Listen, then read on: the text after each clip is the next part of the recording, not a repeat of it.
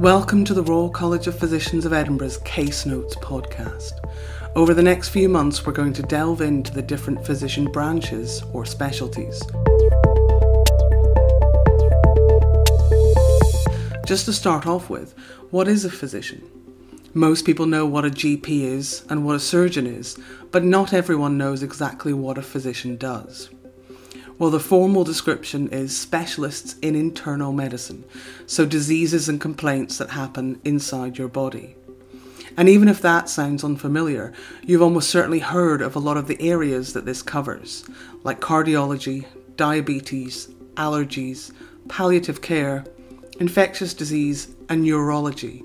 These are all branches of medicine or specialties that physicians are responsible for. In each coming episode of Case Notes, we will pick one of these specialties and delve into its history, looking at its development over hundreds of years and some of the interesting stories and cases from the past. We'll also talk to a current physician working in that area to find out what it is like to be working as a specialist physician in the 21st century.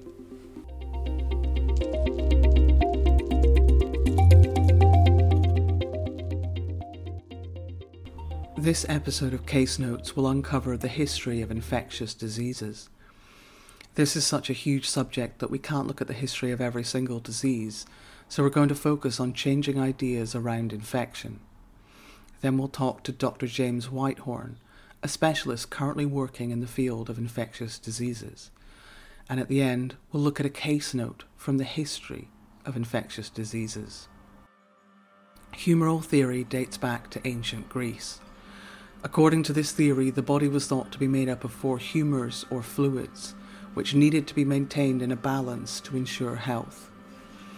A patient's illness could be caused by an imbalance of these 4 humours, or by an accumulation of a particular corrupt or putrid humour in one organ or part of their body. Under humoral theory, environment, especially the quality of air, was essential in balancing the humours and maintaining health. The existence of miasma or bad air, according to humoral theory, meant that some towns or areas were, by their very nature, detrimental to people's health. This bad air caused epidemics. A group of doctors, mostly trained in Edinburgh and often working in close contact with one another, led the development of new theories on infection in the late 18th century. The ideas which these physicians came up with and wrote about emphasised that infectious diseases were transmitted by contagion. This contagion, rather than being based on those earlier theories which had identified generic bad air as the source of disease, instead entailed contact with specific diseased particles.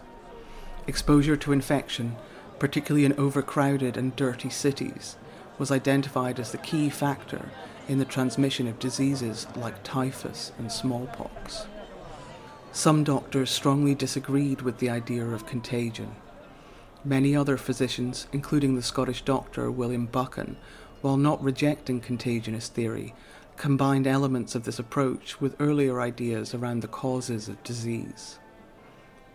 According to Buchan, while infectious diseases were spread partially by dirty living conditions and close proximity to the infected, they could also be brought about by eating cherries, drinking strong liquor, and having excessive passions or affections of the mind.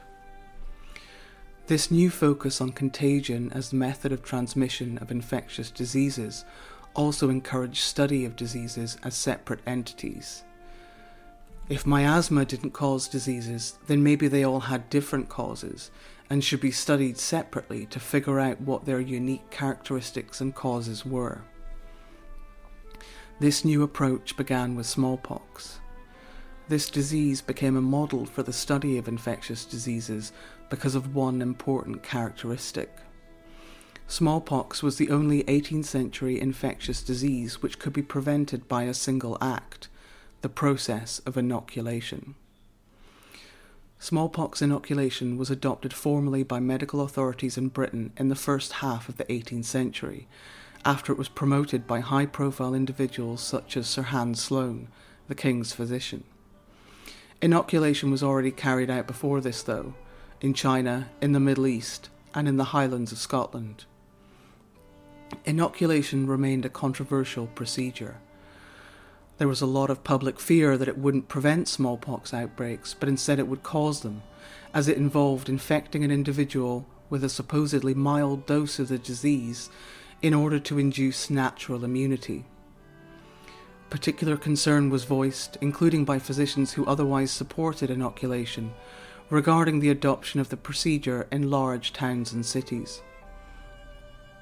The impossibility in such instances of simultaneously inoculating the majority of residents led to fears that undertaking this procedure would serve to spread contagion. While the death rate which resulted from inoculation was significantly lower than the deaths from naturally contracted smallpox, even a small number of fatalities could exacerbate public fears. In order to counter these concerns, some physicians presented detailed statistical evidence to demonstrate the greater survival rates of those who were inoculated. Alongside these concerns, the poor faced an additional obstacle: the high cost of inoculation. The method adopted by medical practitioners in the first half of the 18th century was convoluted and expensive, involving weeks of preparation, bleeding, purging, and a restricted or low diet. This was followed by the creation of a deep incision in order to insert smallpox scabs or fluid, a process which required a lengthy period to heal. This approach had its origins in humoral theory, whereby the body's humours needed to be rebalanced prior to inoculation. During the 1750s and 1760s, an English surgeon, Robert Sutton, developed a simpler process which involved a more superficial cut and therefore required less recovery time. After the process was publicised by his son, Daniel Sutton, it was widely adopted by medical practitioners. Although the Sutton method reduced the expense of the procedure, this new approach still involved taking a lot of medicines and a special preparatory diet, and so remained out of the reach of many poorer people. Vaccination, like inoculation, had been practiced as a folk remedy long before it was adopted by orthodox medical practitioners. This procedure, unlike inoculation, did not involve infecting the individual with smallpox. Instead, it involved a naturally occurring vaccine, cowpox, which was administered to the patient by cutting their skin, using much the same method as had before been used with inoculation.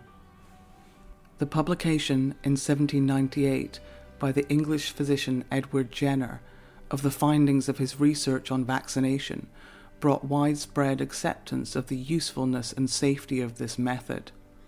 As a result, the world's first vaccine was born.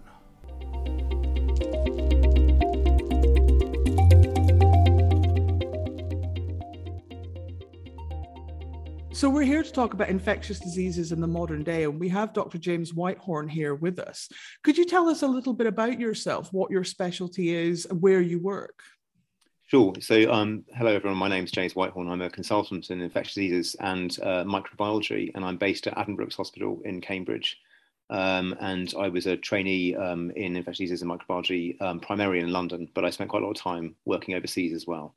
Thank you. So what does that cover? What does your study of microbiology and infectious diseases, could you just sort of summarize what that is for those of us who don't know? No, of course. So infection, I guess the whole, in many ways, microbiology and infectious diseases are two sides of the same coin.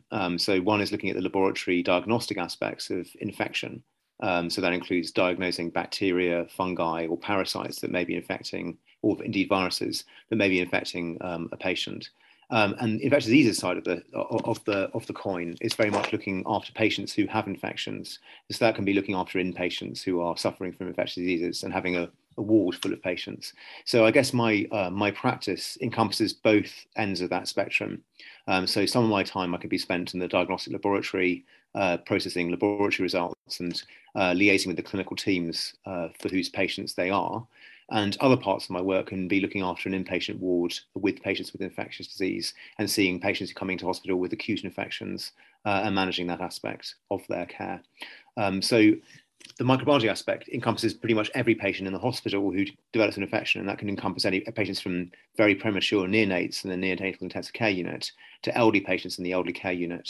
Whereas my inpatient work with infectious diseases is entirely in adults with infectious diseases. Thank you. So kind of following on from that, I guess, I'm interested to know if there are any stereotypes about what you do or misconceptions, or is there anything that will surprise people about your work?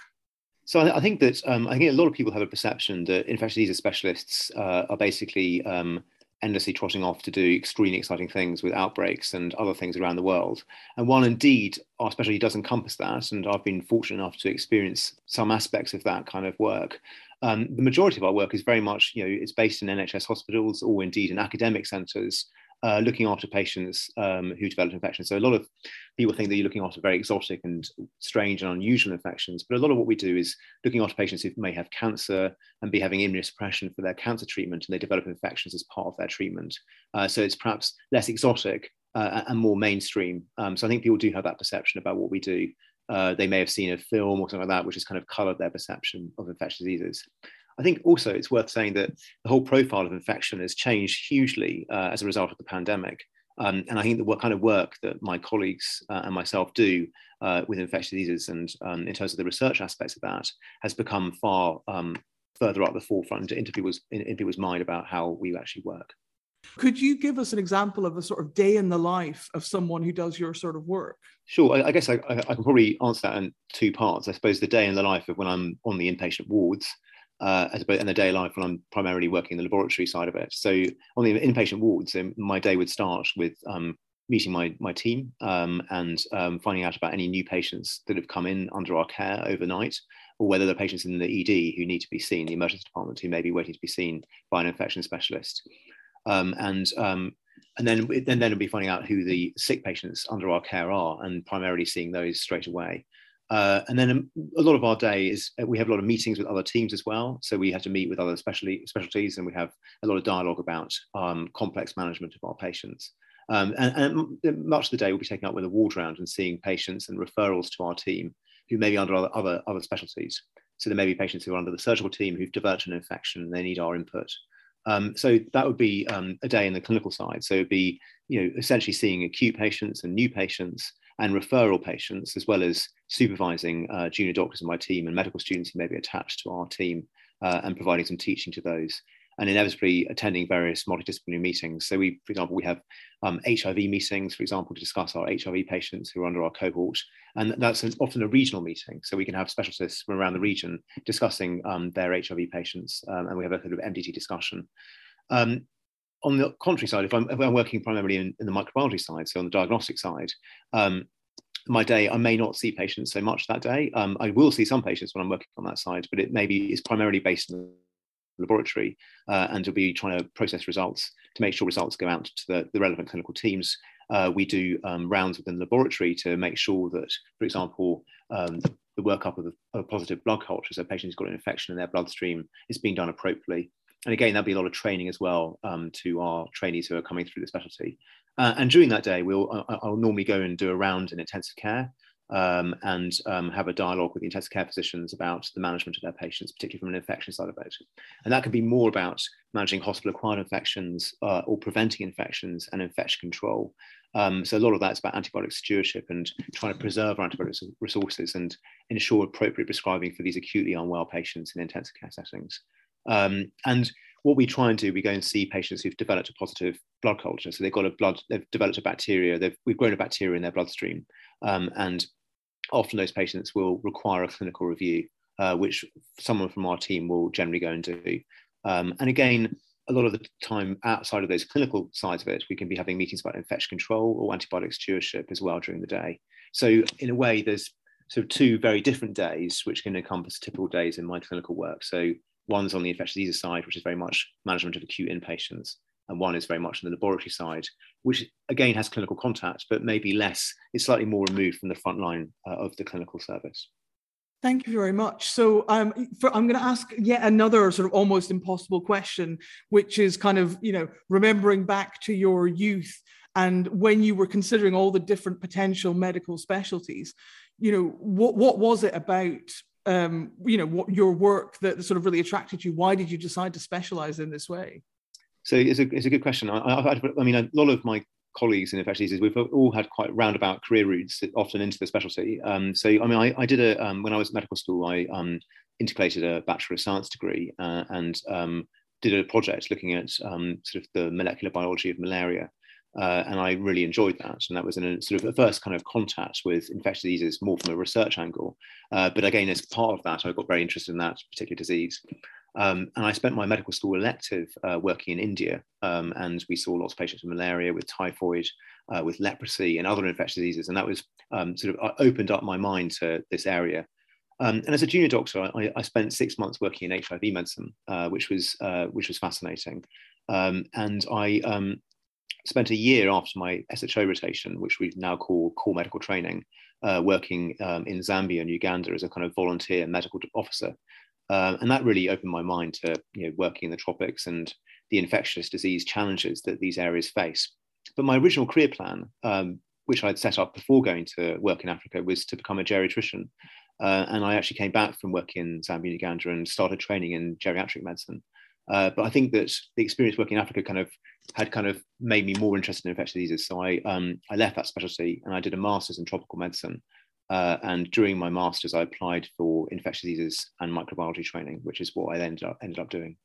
So it's a slightly circuitous route, and it wasn't my first career plan, but I think I'd been fascinated with areas of infectious diseases from being a medical student. No, that's really interesting. Thank you. And quite a range from malaria to HIV and many things in between.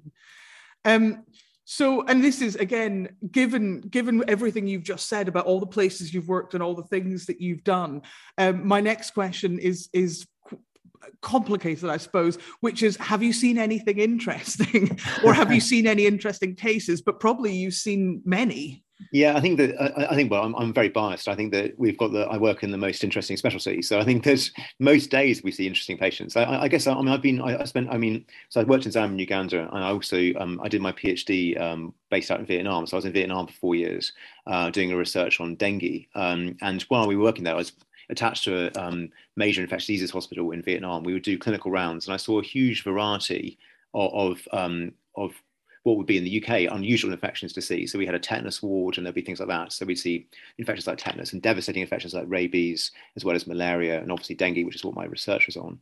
And I also, during that time, I worked in Sierra Leone as part of the clinical response to Ebola. So I looked after patients with Ebola in Sierra Leone.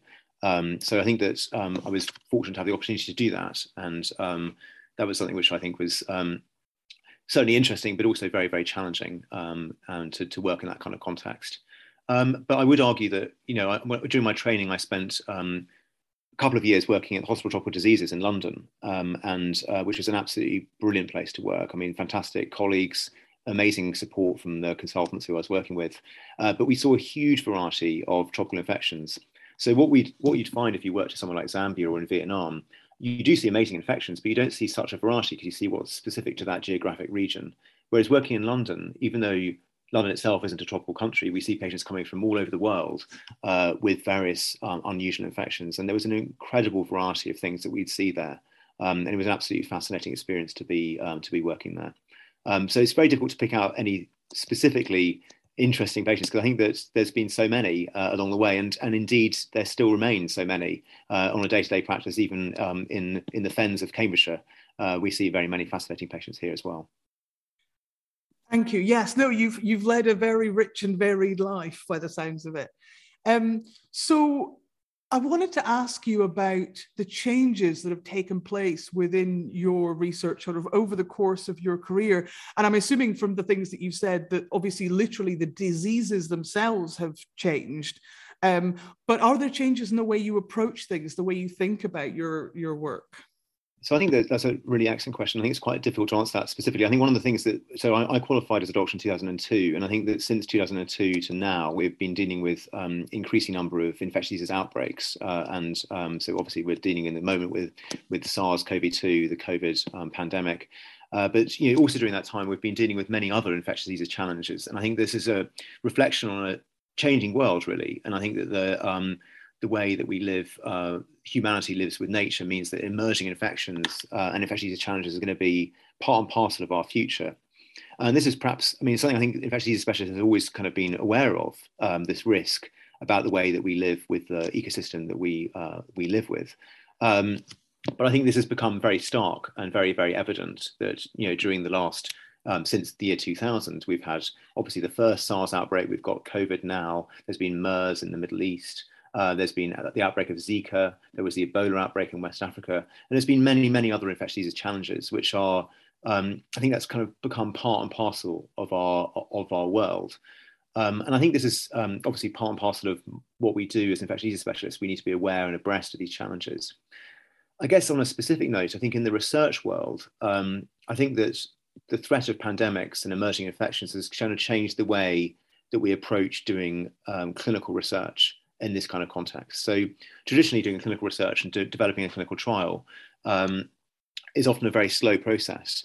But with the infectious disease challenges that we're facing, that process really isn't fit for purpose. We need to have clinical trials which are ready to hit the ground and be able to answer clinical questions very, very quickly. And in fact, we've seen that working really, really well with COVID and the recovery trial that was led out of the Oxford group, but throughout the UK and indeed the world, has really changed the way clinical trials are done with infectious diseases. And I think this has been a huge step forward. And I think when, and I say when, because I think it is a question of when there are future outbreaks, I think we'll be in a far stronger position to do clinical research in these challenging situations. And that was, the Oxford group developed those principles with the Ebola outbreak in West Africa, but it's really, really come to fruition with the COVID pandemic, and the recovery trial has changed clinical practice with COVID very, very quickly. And I think we need to work in that kind of way. I guess the other challenge, which is a very different, well, it's not very different actually. It's also a kind of global health threat, and that's the emergence of antibiotic resistance. And it's a kind of slow burning pandemic, but it's really going to change the way we all work in medicine. And I think that antibiotic resistance is a huge challenge. And there is a real threat of dealing with almost untreatable bacterial infections, and that will have a knock-on effect on how we deliver healthcare generally. So things like having surgery become far more dangerous and perhaps even impossible because of the risk of developing an untreatable bacterial infection after surgery. So I think this is something which we are all involved with, but it's how we steward our antibiotic resources so we can preserve them for the future and ensure that we can deliver healthcare effectively.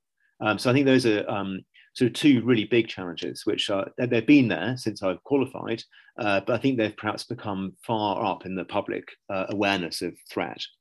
I guess other challenges, I think that this is more of a wider thing, and this affects all of us in medicine, whatever area you're working in. There's things like vaccine hesitancy and the threat of that and how we deal with that. And I think that while science has provided huge answers to many of our problems, that's all very well and good, but if we can't get people to trust the scientists and trust the people promoting the vaccines, then we're really in trouble. And I think it's a real challenge that we face as a global health community, not just within infectious diseases, but far more generally than that. And this is something that I think we're going to have to work with going forward.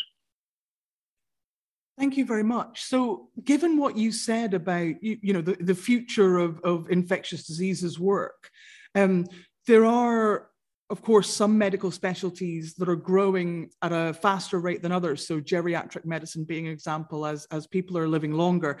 And presumably that will apply to infectious diseases as well. So I'm curious, there are potentially going to be more people entering your specialty. So is there anything for those who may be listening who are considering a career in infectious medicine which you would recommend or suggest that they think about or do?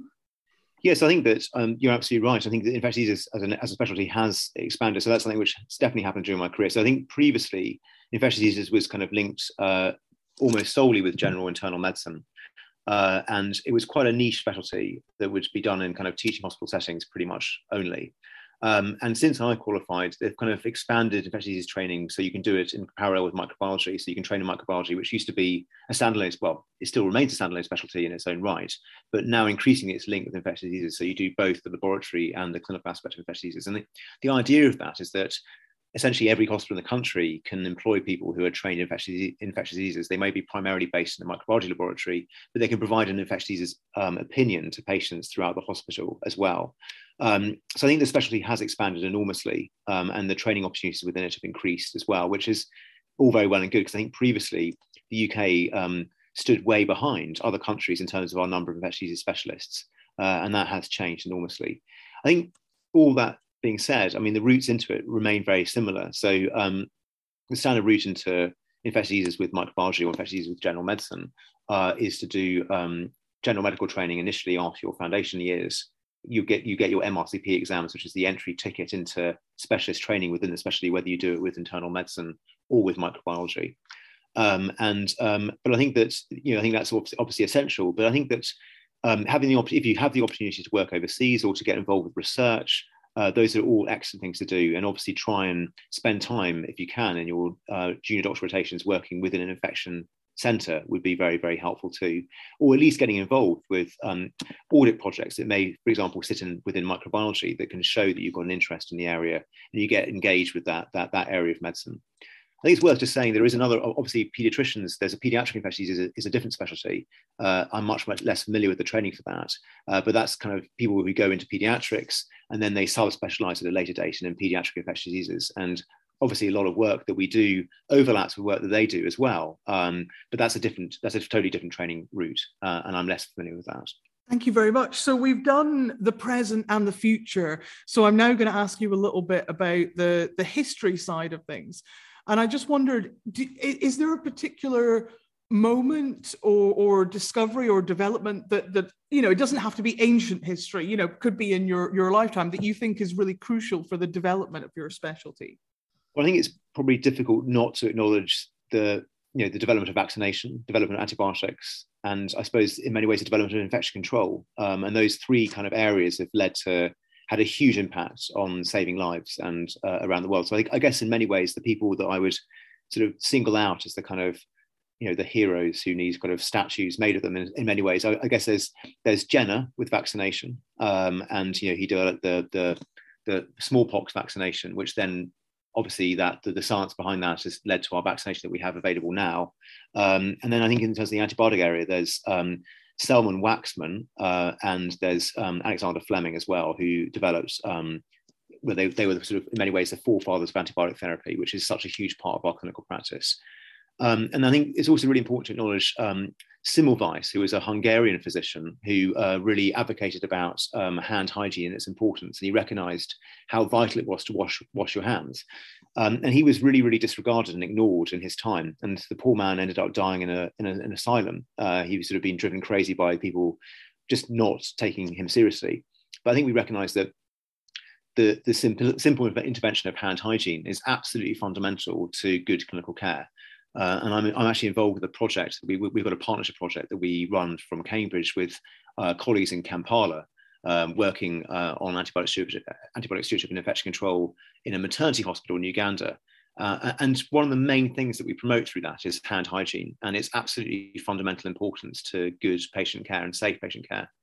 So I think that Semmelweis also deserves acknowledgement too. So I'd single out those kind of three very, very big areas and those leading figures within them who have kind of really changed clinical practice. And in many ways, we're working with on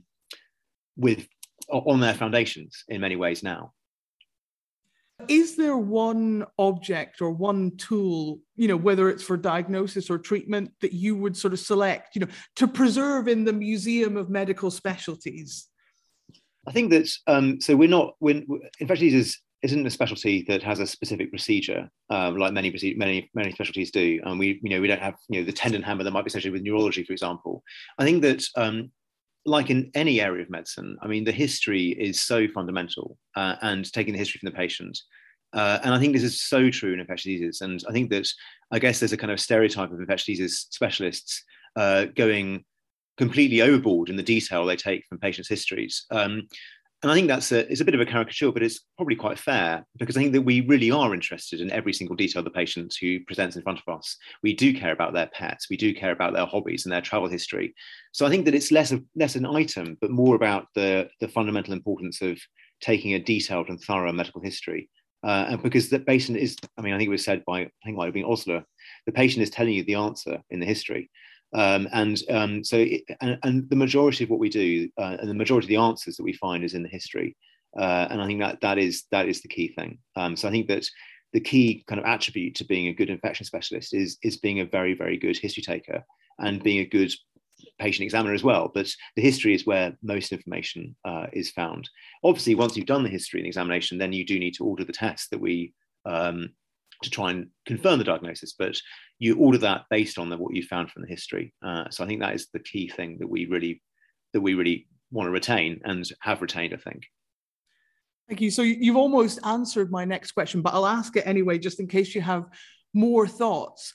What I wanted to ask is, are there particular skills or attributes that you think are important for someone in your specialty? And obviously note-taking, and attention to detail you've just mentioned, but are there any other skills or abilities you think are important? Yes, I think that, I mean, as I mentioned, the history taking, the sort of the note taking, the attention to detail are absolutely vital.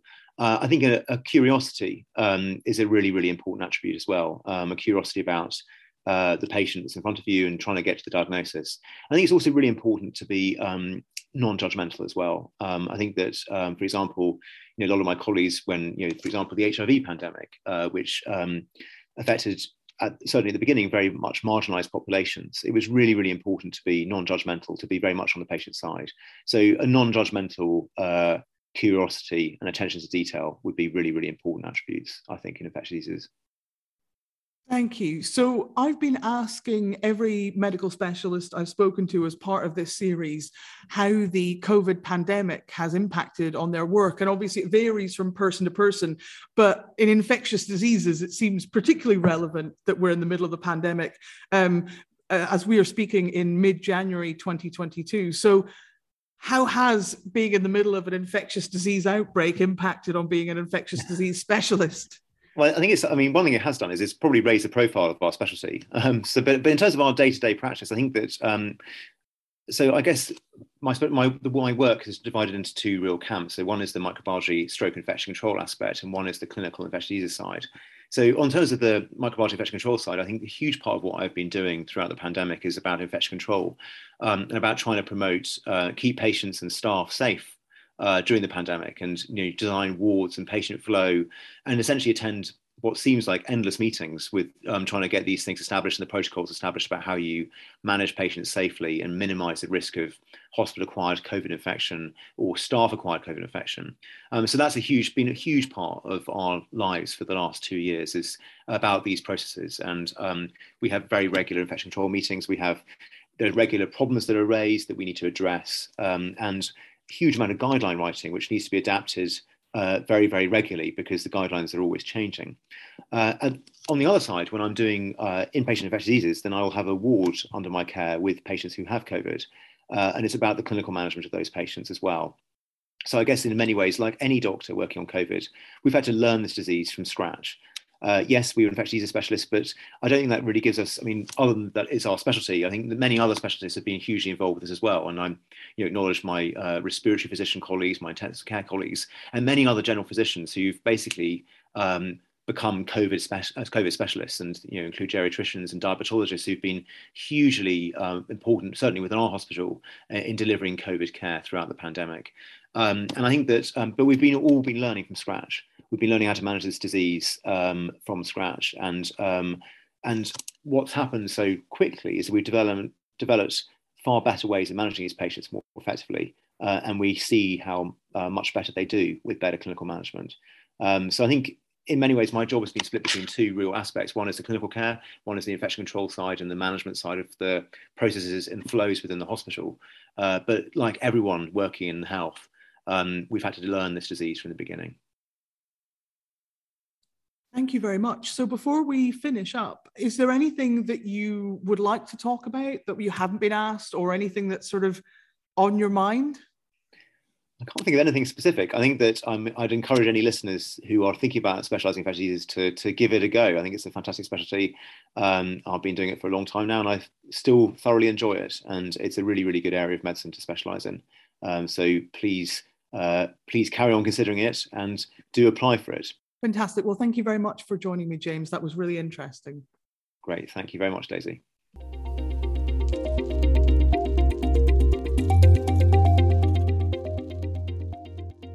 For our case study, we are going to talk about one of the most famous patients in medical history, Typhoid Mary.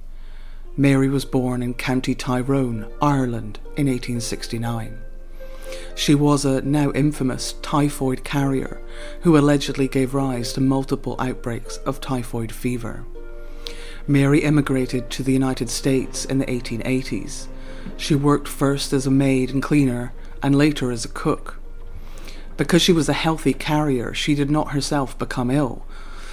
Over and over again, between 1900 and 1907, many people in the households Mary worked in fell ill with typhoid. An investigation in 1906 by New York City Department of Health concluded that the cause was contaminated water, so Mary continued working and moving from household to household. In 1907, the same sanitary inspector who had initially identified contaminated water as the cause finally identified that all the outbreaks connected back to Mary.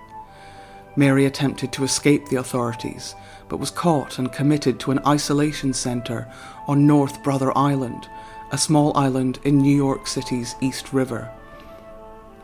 She was held there until 1910, when she was released on the condition that she did not work again as a cook. When, 4 years later, a typhoid epidemic broke out in a sanatorium and in a maternity hospital in New Jersey, authorities again sought out Mary. It turned out she had worked as a cook at both of those places. When she was found, she was again returned to North Brother Island, where she stayed for the rest of her life. These 2 quarantines lasted for a total of 26 years, and Mary died alone, without friends, on the North Brother Island in 1938.